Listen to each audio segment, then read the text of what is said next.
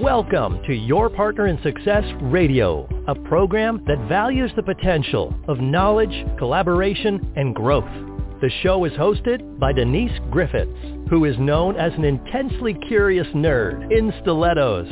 Each Wednesday, she is joined by co-host Ben Gay III, a renowned figure in the sales world. Ben is recognized for introducing The Closers, one of the most popular and powerful sales training materials ever produced. Having been mentored by Dr. Napoleon Hill himself, Ben has gained a wealth of knowledge on sales and life.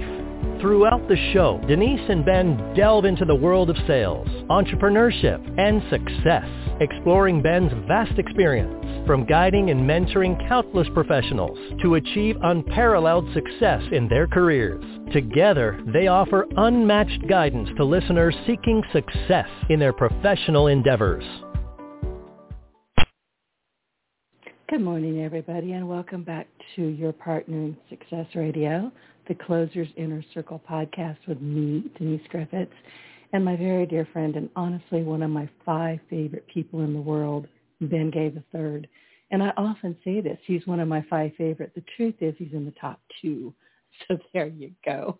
So Ben, today we're talking about how salespeople often overlook the importance of gathering feedback from customers who just chose not to buy. And we've talked about this a bit, but I get why people don't want to go back and visit, the floor of their shame, like, oh, geez, that person kicked me out. But they don't know what they don't know, do they? So let's delve in. Right now, I've got the Closers Part 2 open, and I am in page 189. So I am going to let you just go with it because this is a big topic, I think, and one that probably is not paid much attention to. I think I'm right about that. Tell me, am I right or am I wrong?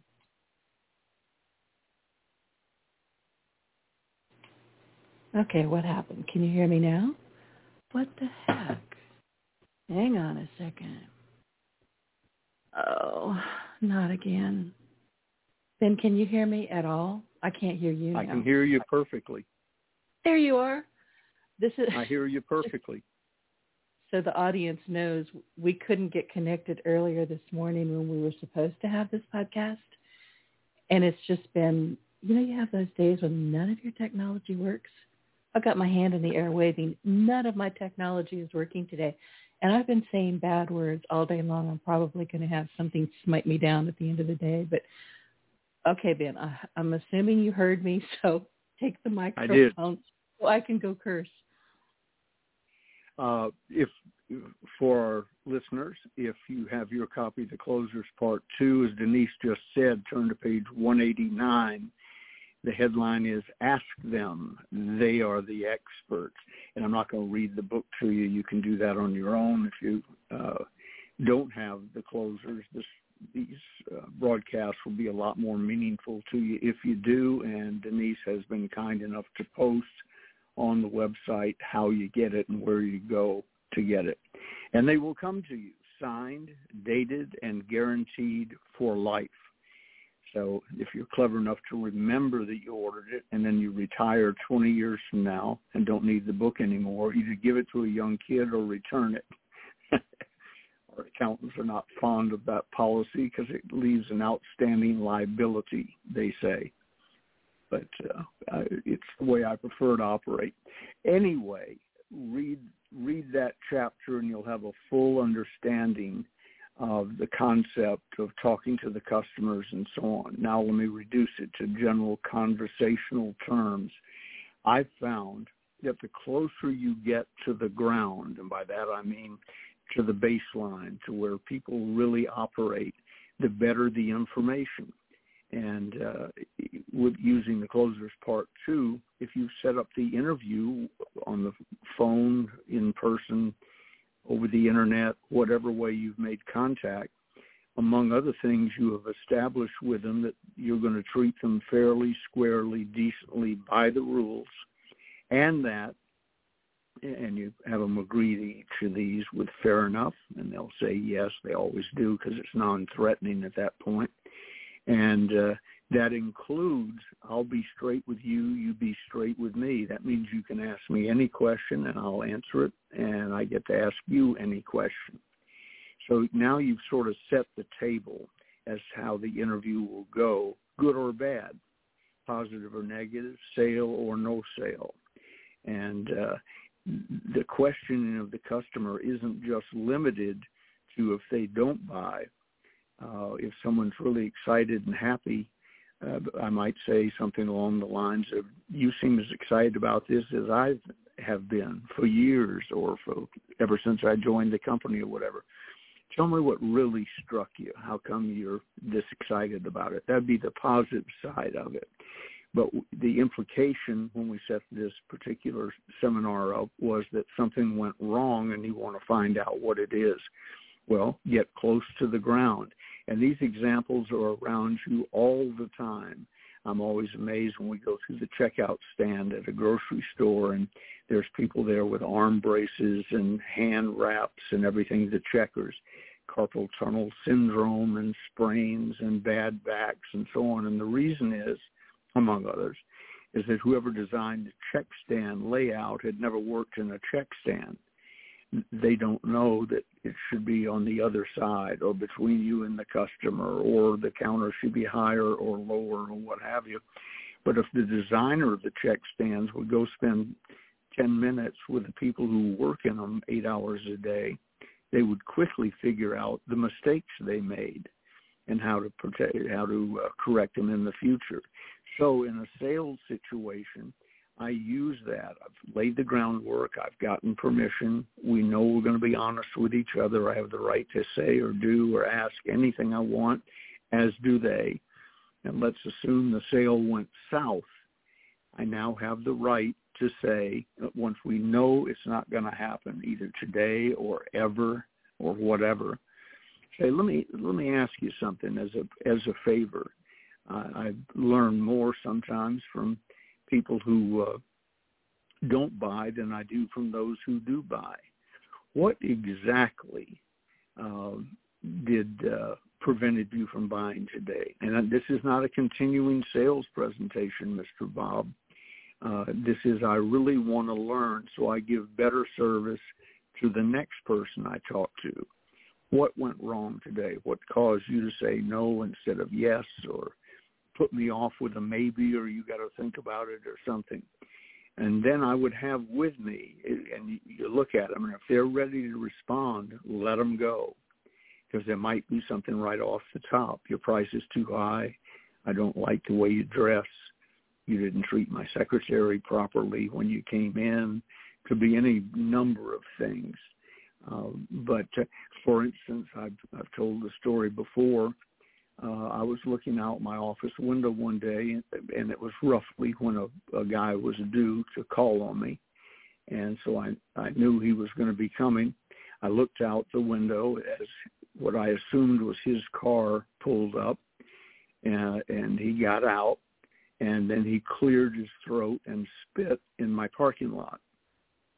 Yeah. And not over in the grass, on the parking lot. Yeah. So I made a mental note. You know, he had an appointment. I respect their time, and I was curious as to what he was selling. But when we got down to the end, I said, well, I appreciate it, and I might get back to you. Give me your business card. Thank you very much. He should have at that point said, what went wrong? And I would have said to him, I didn't, but because he didn't ask, I would have said, you will never sell me anything ever again. You showed great disrespect and unsanitariness, if that's a word, being unsanitary, by spitting in my parking lot. Not in the grass, not in a bush, not in your Kleenex, on my parking lot. And where so I don't walk. like people. Yeah, Mm-hmm. where people walk and kids might play, employees of children of employees or what have you. So this isn't a stall tactic. I'll never buy from you. Buy from people like you. Now, here's the good news. Now you know that you're on display from the time you leave your house till the end of the day. all the time. People are looking, cameras are looking. We live in a surveillance society. So you can assume if you spit in somebody's parking lot, somebody might see it, probably will. And some of them react like I'm reacting. So here's what you've learned today. You're under surveillance, and don't spit in other people's parking lots or on their sidewalks or what have you. Right. And see, you're much kinder. Yeah, we are watching, and you are much kinder than I would. I've actually had an incident years ago when I still owned a brick-and-mortar business. And there was a salesperson, a gemstone salesperson that we were expecting, and my front windows on this building opened up to the parking lot, which was a small, not a mall, but it was a small, there were other businesses. There was a restaurant next to me. There were other businesses there, so it was a pretty wide open parking lot. And this guy snagged the first spot right in front of the windows, got out of his car, put his briefcase up on top of his car, and then dumped all his trash in my parking lot. He didn't make it in the building. He didn't. I walked out. I picked up his trash. I threw it in his window, and I told him to go. He never came back. I don't know why. I'm not that scary, but I was genuinely angry. And some of it was chicken bones. I made him pick that up. I said, pick that up and take it with you now. And he did, too. I mean, he couldn't get out of that parking lot. But I hope he doesn't do it to anybody else. I hope he learns something. Behind somebody in traffic the other day who took a bag. It looked like, their leftovers from McDonald's or something. And I guess they had some other use for the bag because they didn't throw the whole thing out. They shook the bag out and kept the bag and drive on down the highway. When I was young and someone dumped trash, you see the $500 littering sign, that I thought, well, that's a little excessive because I didn't have my morals straight yet, I guess. Today, I would raise that to $5,000 and I impound your car.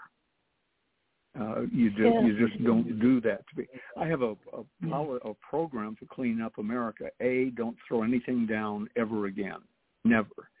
That solves that 330 million pieces of trash that won't go out today. B, pick up at least a piece of trash. Sometimes I look like one of those highway workers picking up things as I go into the post office. For some reason, there's always a lot of litter there, and I'll pick up 4 or 5 things. But A, throw nothing out.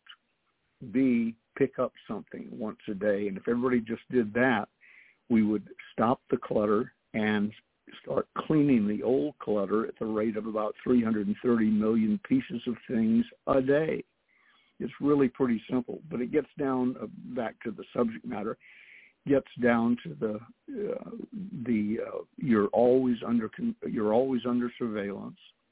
From the time when I go out the front door in the morning, I say to myself, sometimes out loud, "It's showtime," because everything from this point on could be within sight of a prospect, a future prospect, a friend of a prospect, or what have you. And I conduct myself accordingly, not because I'm a saint, but because I realize that you can make or break yourself without even realize it's going on.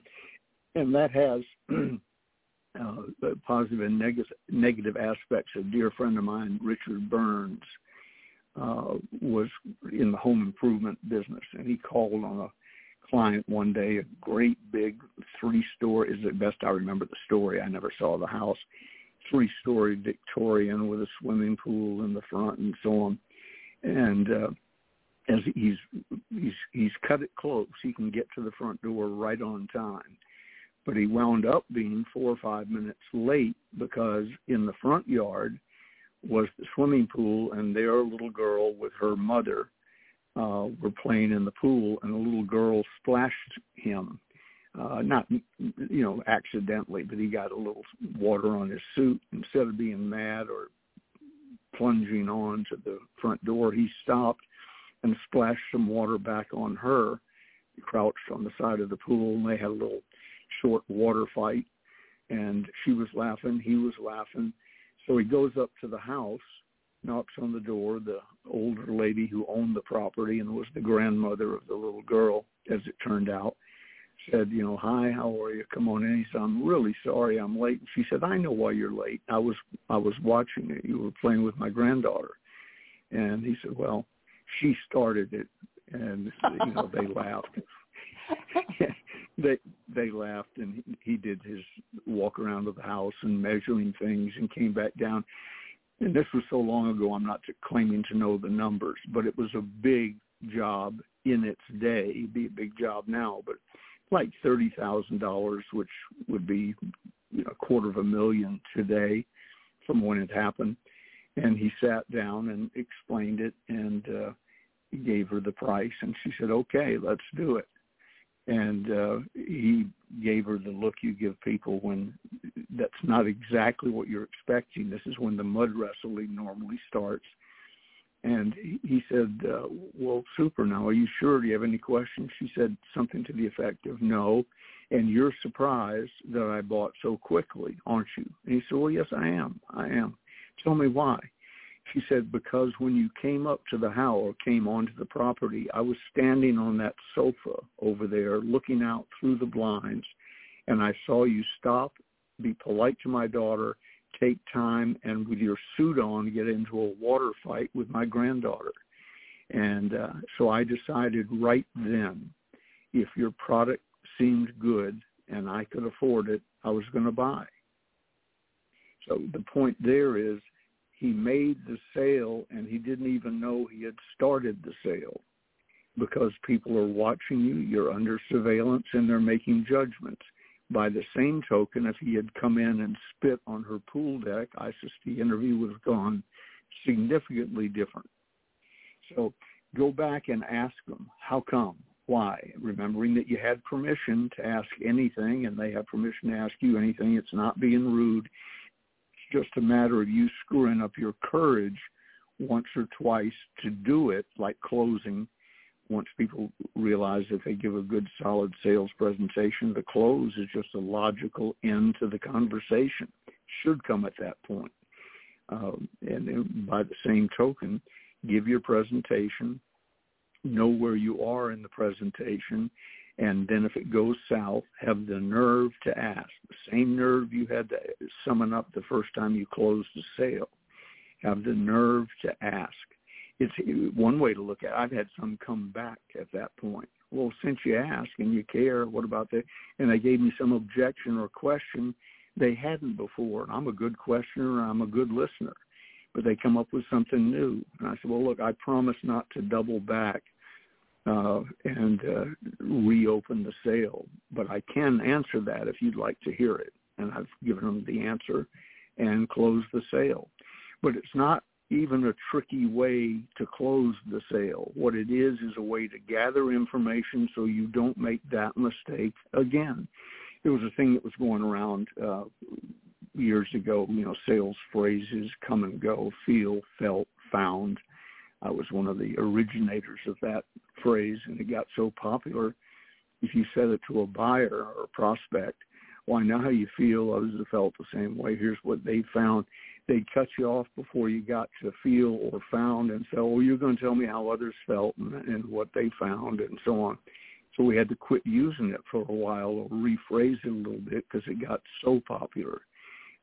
In this technique of asking people, what turned you off, what prevented you from taking positive action today, they don't hear that very often because most people don't have the nerve to do it, and they will frequently come clean when you ask. But the point is, find out what it is.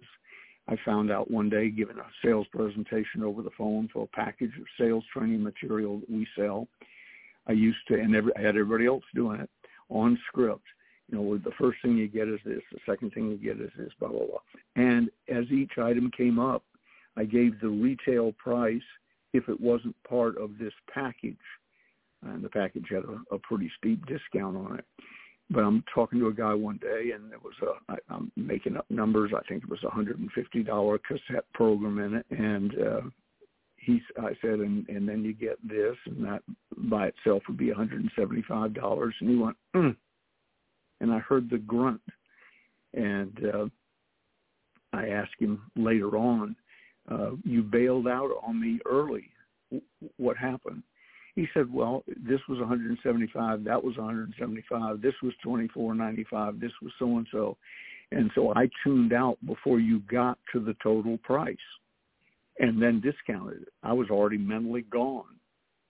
We changed the script that day, and we took out the individual pricing until we got to the end, and then we said something to the effect, so if you bought all of this individually at full retail, it would come to whatever, $875. But if you act today, you get it all for $299.95. That way he stayed with me till the end, and then he heard the high price and the low price in a matter of seconds lumped together.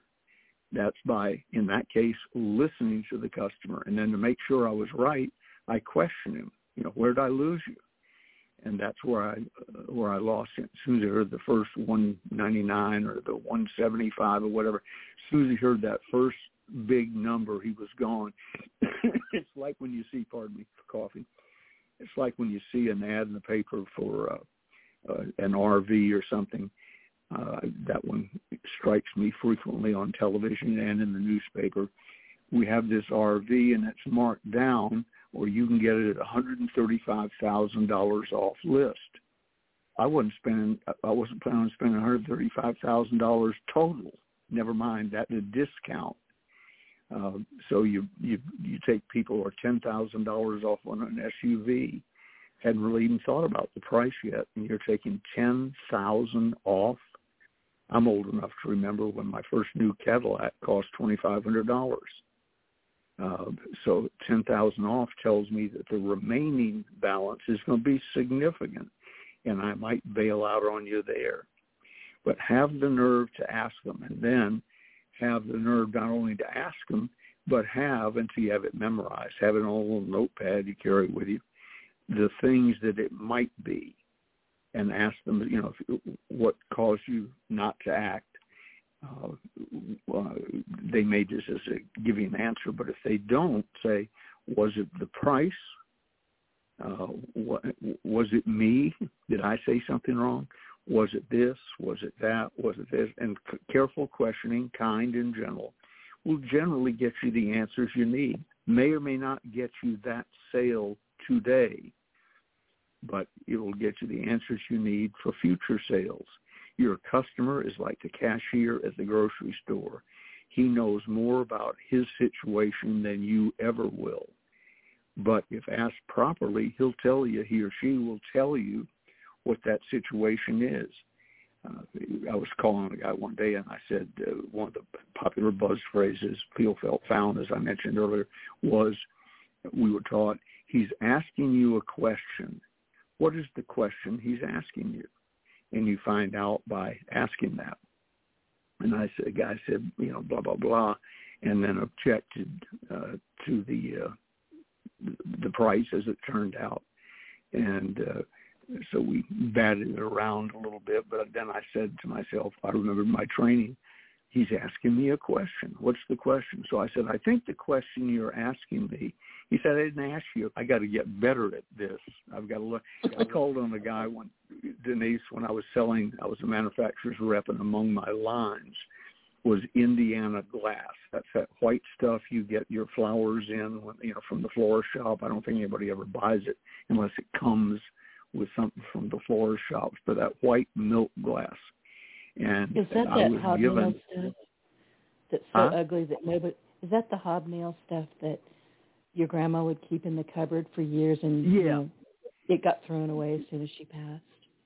Yeah, because it builds up. It's ugly. Everybody too. might use one. They might want one flower vase, but if your grandmother lives to be 90, she's got 40 flower vases, and occasionally needs one. But that's the white glass.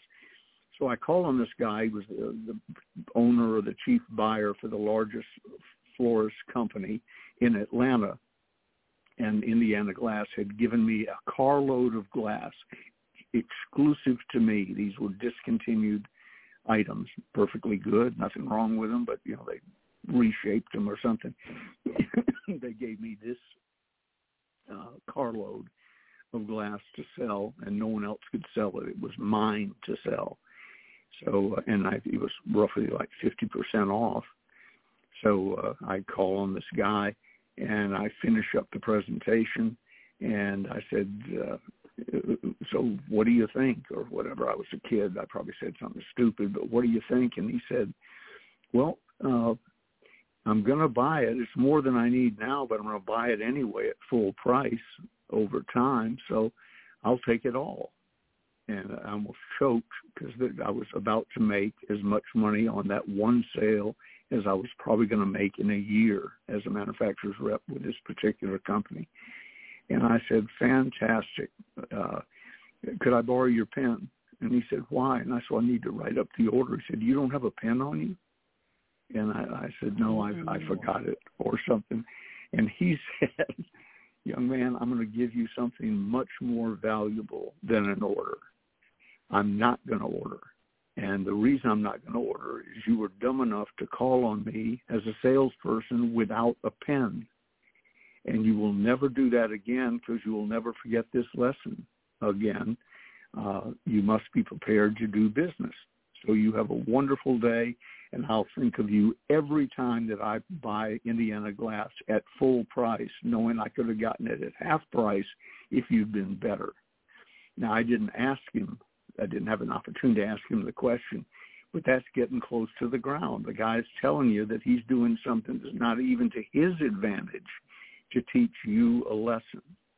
And here we are, after that happened, 63 years after that happened.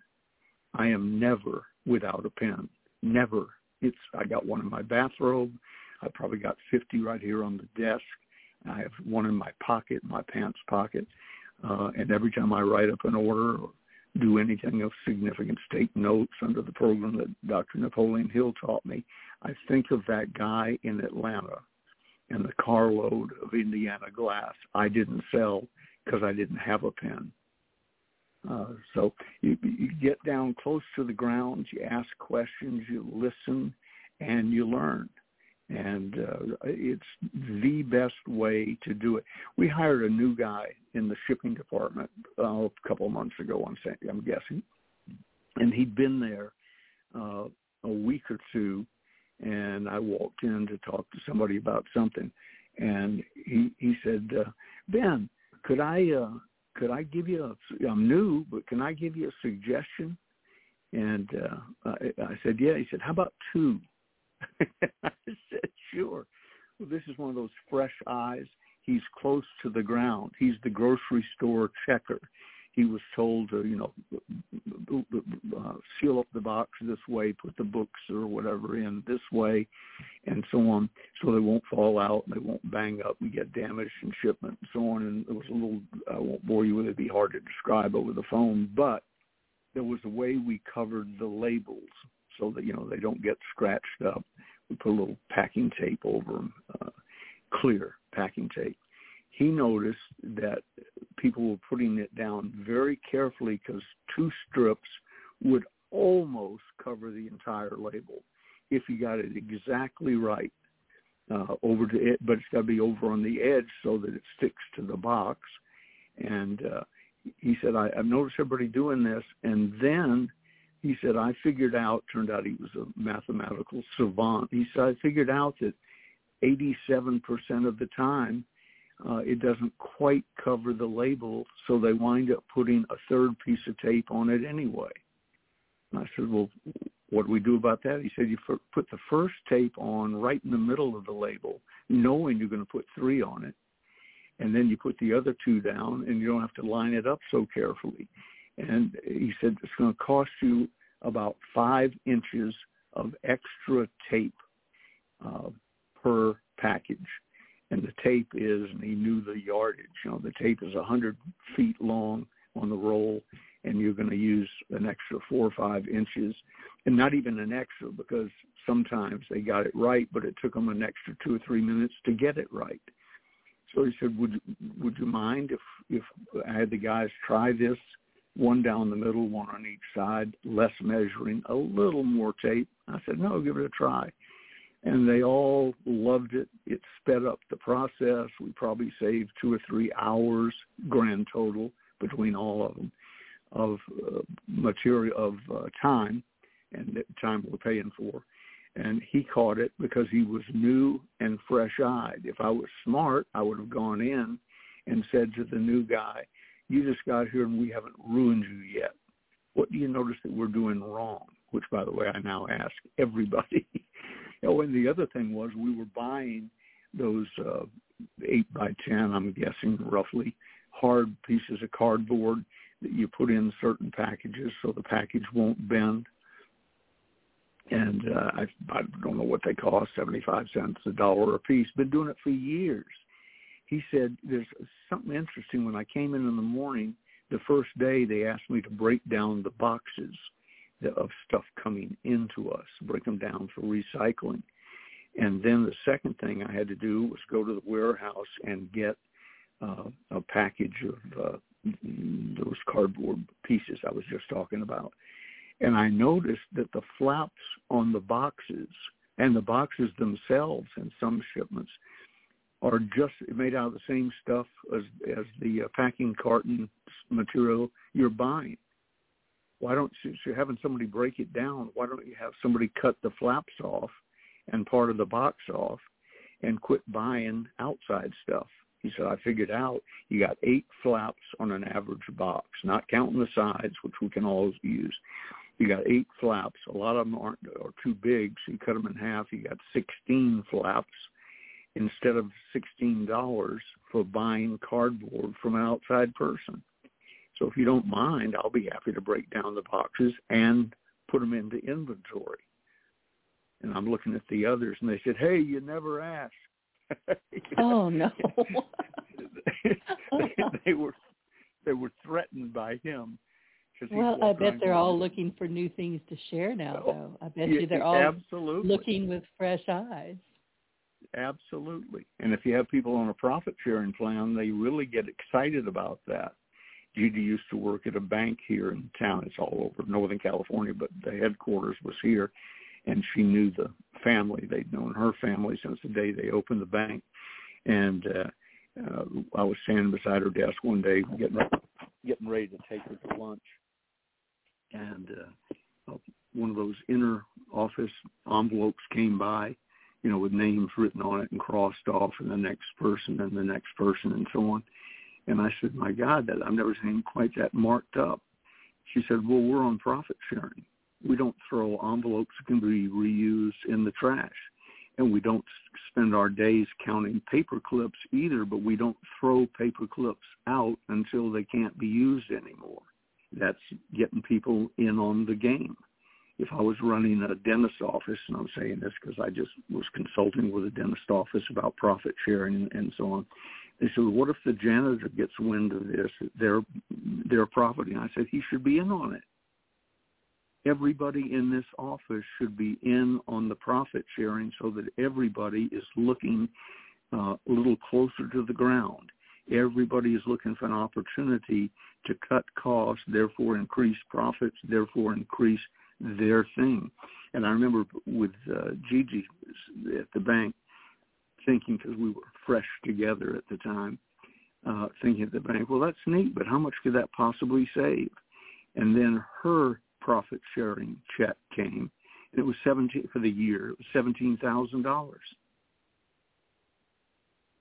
And all you have to do to get your it helps. It helps a lot. Yeah, all you have to do to get your share of that is don't throw out the paper clips and reuse the envelope. I've seen them write up the side of the envelope because they could get one more forwarding name and office in it before they threw it out. They became fanatical about it. So get your customer to participate in your service.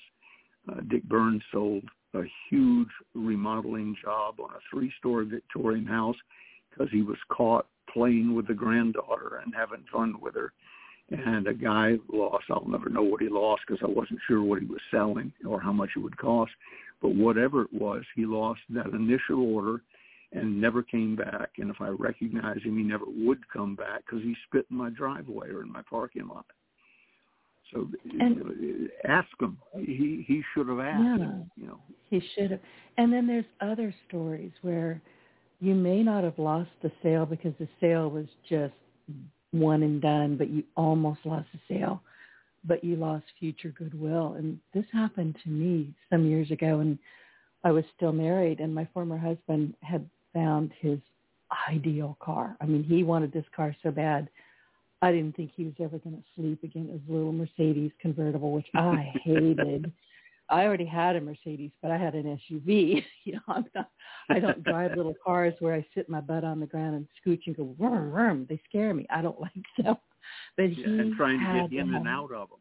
Yeah, and I'm tall. And, he was tall. It's like, geez, we looked ridiculous in that thing, but he wanted it. But he had bought it. He, made the agreement. He had the check in his hand, and he called me and said, come see it. I want you to see it before, because I didn't care. He could afford it. It was his car. I didn't care. But he wanted me to go look at it. And the minute then, I'll never forget this, the minute I walked in, that guy completely forgot about who he was selling that car to, and he started selling it like it was still on the lot, like it hadn't been sold, like that check wasn't on the desk. I'm not often at a loss for words, but I was, because the words I wanted to say were not polite. I wanted to tell him, shut up. It's not my car. It's his. Look, right there. He's to my left. Look at him. It's not my car. That guy, because I was so miffed over how he behaved, it was so skeevy. It was just so creepy that I told everybody who would listen to me, do not go to that dealership. And this guy, don't talk to him. And, I guarantee you he lost customers because I wasn't. Of course. The car landed in my driveway. I wasn't going to stop that. But I sure wasn't going to help this guy ever make another sale. The people make up figures. I have friends who are famous for certain studies they've done, and all they do is make up figures that sounded about right. And the reason I'm saying that as a prelude to what I'm about to say is I don't know if this is right, but it makes sense. An unhappy customer, the average unhappy customer will tell 17 people they don't like you or your product or your service or your whatever. And a happy customer will tell 3 or 4. So, and they have to be encouraged to do that, even bribed to do that. So bad news travels far faster and more rapidly and farther than good news. Yeah, I went straight out and I talked to everybody I could. Do not go to this dealership ever. This is why. And I was pretty animated about it, apparently. But, man, that guy made me mad. This was, 10 years ago, 12 years ago. I'm still mad about it. It was really rotten what he tried to do.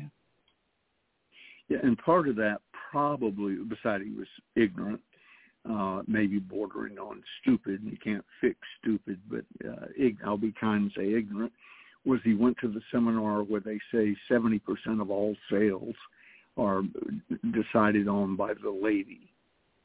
So he figured that now the boss was here, he had to start all over again.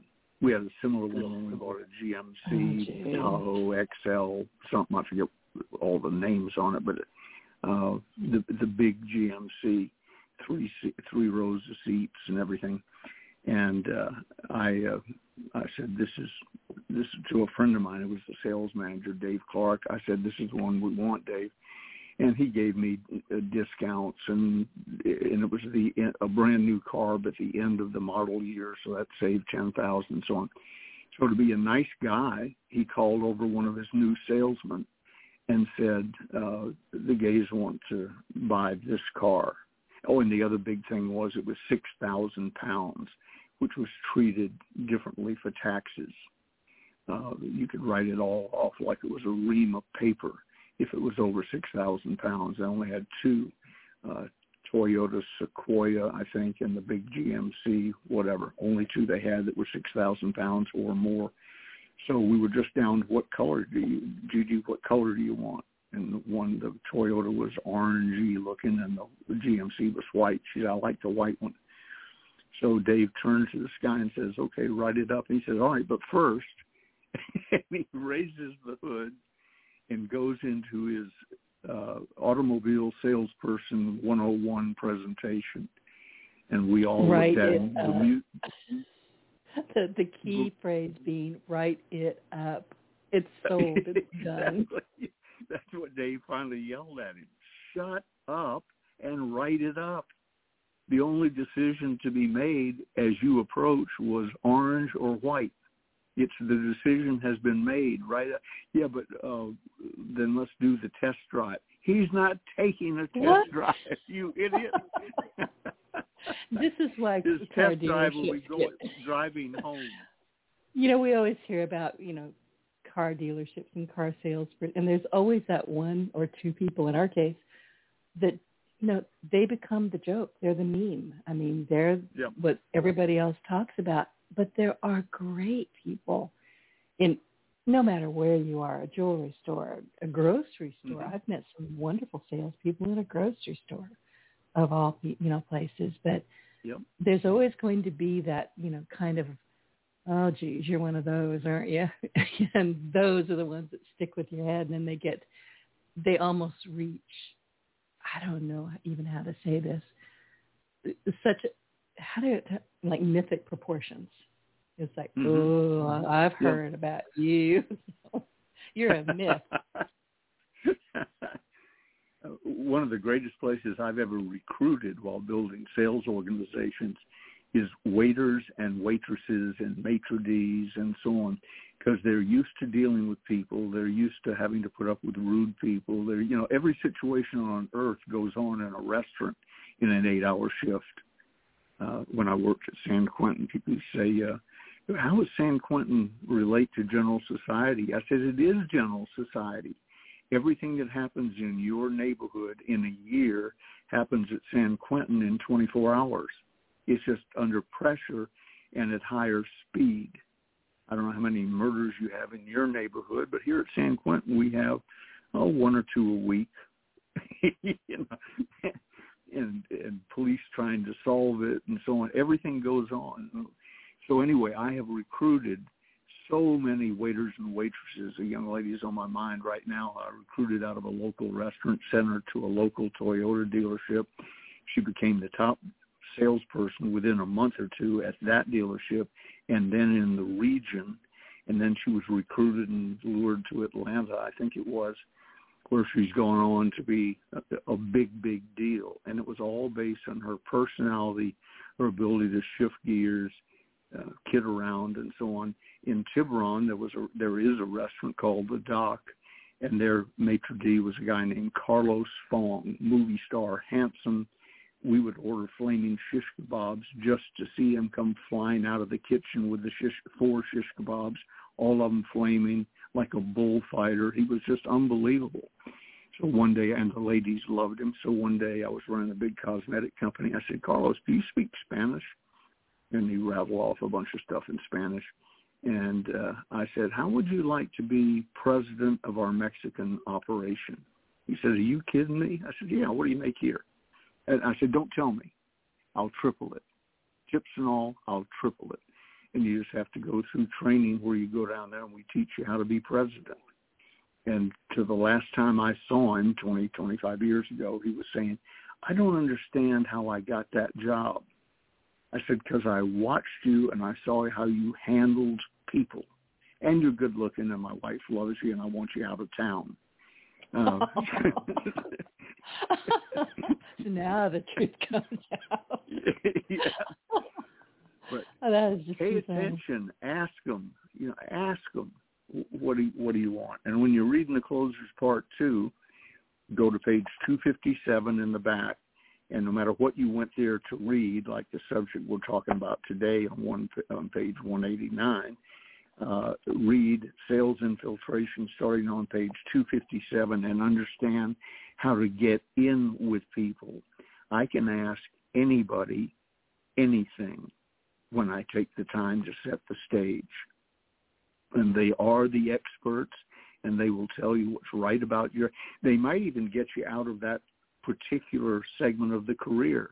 If you ask 20 people what slowed us down here and 18 of them said your price is ridiculous. you're in a position to either, if you can, change the price, build the value, and all the things sales trainers say, but there are things that are just ridiculously overpriced. If you can change it, change it. If you can't, go somewhere where they're not. I was doing a sales seminar one day, and there were a bunch of it was dealership, many dealerships, a couple of hundred automobile salespeople, and now we're down to question and answers. And this guy raises his hand and says, "We're with the Yugo dealership. How would you suggest we sell more Yugos?" Now, for some of you younger listeners, it was made in Yugoslavia when other cars started at $8,000 or $9,000. It started at $3,000 because it was a piece of junk, and everybody knew it was a piece of junk. And they said, "We're having trouble selling them. What would you suggest?" I said, "I would suggest when the seminar's over today, you go back to the dealership, clean out your desk, and go find somebody who's selling a car that's worth the money. If you insist on staying with Yugo and you want to know how to close more people, get a gun, take people into your closing room and tell them you'll kill their children if they don't buy the car today." Oh. That's the only way I know to they were sell that Yugos. bad? Oh, it was horrible. You go up. I've talked to Yugo salesmen who would walk up to the car, just let them sit down on the inside, pull on the door handle, it would come off in their hand. It was good. No. I think they still sell them, and hopefully they've improved. I haven't even heard the name. I've never since the last seen time one. I told. Yeah, it was horrible. And these people in there, and I could pick out the Yugo salesmen from the front of the room. They were the ones in the shabby suits who didn't make it anywhere else in selling, so they decided to sell Yugos because they were cheap. Well, they were cheap because they were no good. And and the story goes, I couldn't prove this in court, but the story goes that entire sales force went back to the Yugo dealership, cleaned out their desk, and scattered around the county or the city into Chevrolet and Cadillac and Dodge dealerships and so on, and lived happily ever after, or most of them did. Some of them probably shouldn't have been in sales to begin with until they got some better mindsets and better training. Absolutely. There are people who, it's like, I would like to be a rock and roll star. I would when I was growing up. I just have a couple of problems. I'm an old white man with no rhythm, and I can't carry a tune. So those are the only two things holding me back from show business. There are people who drift into selling because, unfortunately, we don't have many qualifications. If you can breathe, we used to kid in multi-level marketing. We carry a little pocket mirror, one of those things ladies carry in their purses, in our side coat pocket. And when somebody would, I don't know if I'm qualified to do this, we'd pull out the mirror, put it under their nose, and if we got vapor, we'd show it to them and say, "You're qualified. You're in." This is true? You really did that? Yeah. Oh, my gosh. It was. And this is why people hate salespeople. No, I get it. Yes. But, and I've told you this before. I was accused when I was pretty young. I was in I'm pretty sure it was a feed store. I had just accidentally bought two little piglets at an auction. I don't talk with my hands anymore, but I was in there trying to figure out who wanted these little pigs. I didn't want them. I didn't need them. I didn't know what to do with them. And I remember this tiny, and I've shared this with you, but this tiny elderly farmer tapped me on the arm, and he said, "Honey, you are the best natural salesperson I've ever seen." And I wanted to slug him. I was so insulted. At least he didn't call you a whore. No, but I'm sure my hands went up on my hips. What? But I was polite to him.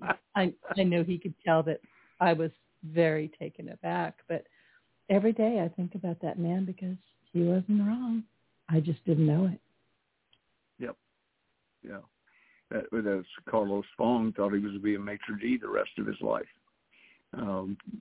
But he had it.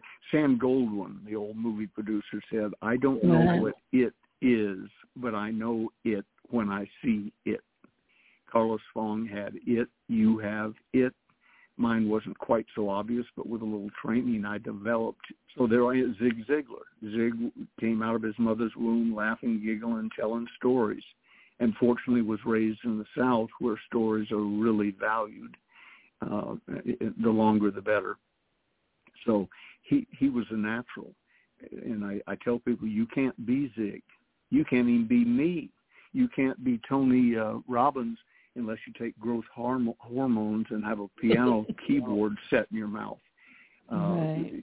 They are unique, but you can be, but you can be you, and a well-trained, well-groomed you is fine. I've mentioned several people in this conversation today, and as I was talking about them, I was picturing them. Except for Carlos Fong, there wasn't a looker in the group. It wasn't looks. It was either a natural skill or they decided to get serious about the business. And serious about the business includes having the nerve to ask somebody, why did you buy so I can do more of it? And why didn't you buy so I can do less of it?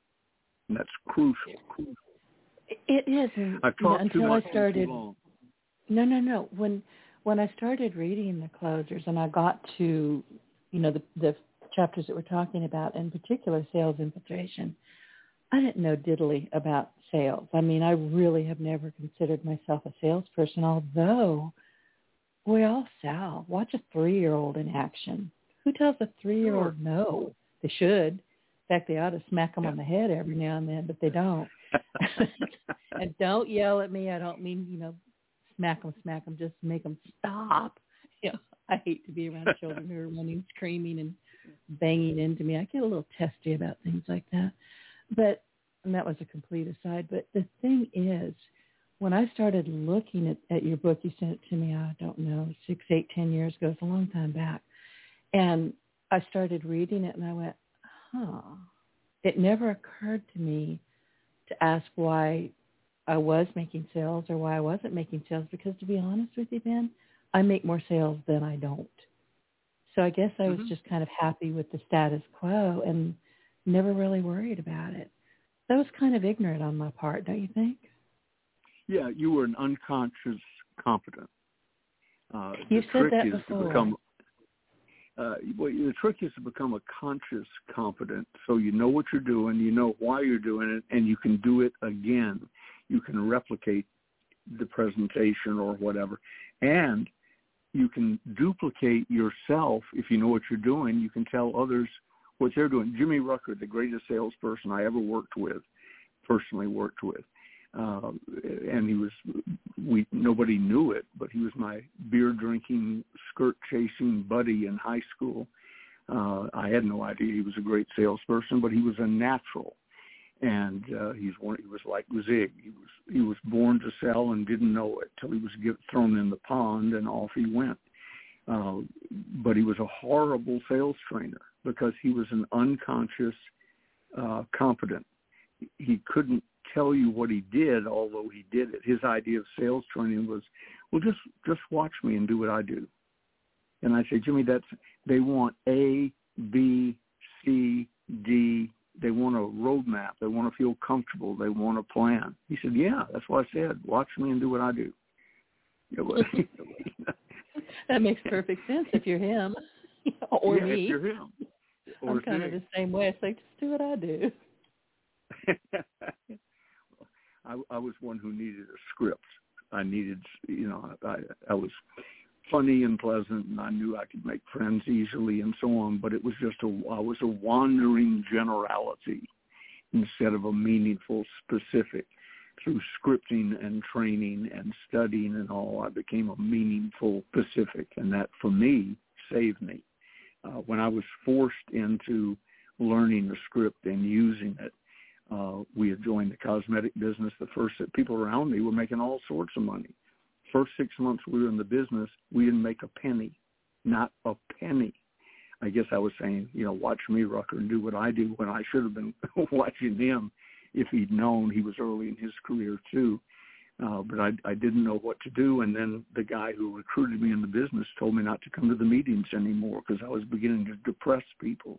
He said, you're here every night. You don't bring anybody with you. People think you're part of the in crowd because you're here every night. They raise their hand, you come over, you don't know what you're talking about, and you not only didn't bring any prospects, you blew off theirs. So remember the scripts I gave you the first day? Yeah, I want you to go learn them, and until you've learned them word for word, don't come back to any more meetings. So I did, and I'm cutting the story somewhat short. I did, and in the next 6 months, we made $140,000 part-time in 1965 dollars. That's about it's times 10. About $1 million in today's money, would be about $1,400,000 in 6 months part-time. I didn't want to give up my job with my father because I was paying $100 a week, and you want security in your life. So I was not only untrained, I was scared to death. But the scripting got me doing the things I should be doing. In other words, I was saying things I wouldn't have had the nerve to say, except they were in the script they made me memorize. And that's where a lot of the Closers Part 2 comes from. These are the lessons I learned as I went along and the things I've observed. And then I just wrote them down in simple English. And, you know, scripting is important no matter how small a deal you think it is. As you know, this podcast is now in the top 2% of the most popular podcasts in the world, and I thank all of my guests, and I thank you for that. It's not me. It's all about y'all. But I do insist on having a pre-interview because, I mean, it's an hour-long conversation. We need to like each other. We need to have, you know, good conversational abilities. And, you know, I do 5 or 6 of these each Tuesday, and I would catch myself wandering around and asking the person that I was talking with at that slot, did I already share this with you? You know, please stop me if I did. So I finally sat down because there's some pretty important things that they need to know. I'm inviting them onto my podcast, but there, you know, some little techie things, and there's things that they really need to know to say yes. They're already a warm market. They already want to be there, but still it's polite to ask them. So I wrote a script, and I don't necessarily read it, but all the high points are there, and I don't miss them. So nobody comes up and says, well, I didn't know that. Well, yeah, you did. You know, we talked about it. But, I mean, it's never been a problem, but it was embarrassing for me to say, did I already say this? If I did, I'm sorry. I was starting to feel a little bit stupid. Yeah. Oh, I'm a Southerner, so as are you, and therefore we get to repeat things. Yeah, we do. We do. Well, listen, we've got 2, and we do it too. We've got 2 minutes. Anything else you want the audience to know, and what should we talk about next week? Well, we'll talk about that during the week because I'm not so spontaneous. I'm going to blurt out the next guest. If you're listening to this and you have something you'd really like us to discuss, let Denise know, or me. Let us know. And part of next time is going to be you telling them exactly what they get if you help them set up their own podcast and website and so on. You were a genius at it. Among the reasons I was drawn to you, to start with. So if you're thinking about a podcast or something, you need to talk to Denise. And on the website, she's got ways to contact us and so on. Be sure and do that. It can make a world of difference in your business life and your success. So I appreciate you having me on again. It's an honor to be with you, and I look forward to next Wednesday. Me too. Well, listen, everybody, be sure to get in touch. And thanks, Dan. That means so much, too. I thought you just wanted to be my co-host because you love me. But still, I mean, I'll take the other that, too. Yay, there we go. So, listen, everybody, be sure to get in touch with us. You can find us on LinkedIn, Facebook, Twitter. We're all over the place. And honestly, you cannot throw a stick without hitting your Partner in Success Radio on the Internet. So just go hunt us down. Ask us questions. We will make the time to answer them as best as we can each episode. We really do want to hear from you. And if you don't have the Closers books, Ben, tell people where to get them very quickly. Go to where they're on sale. By that I mean lower than at my own website. Go to stores.ebay.com / all one word, Ronzoni Books, RONZONE Books. And I still sign all. They come from a different company. I still sign and date them all, and they still carry the lifetime money-back guarantee. Excellent. Ben, thank you, and I will see you next week. All right, dear. Have a great day. Get your voice heard. If you would like to launch your own far-reaching podcast, contact Denise Griffitts at yourofficeontheweb.com and go to the podcast tab.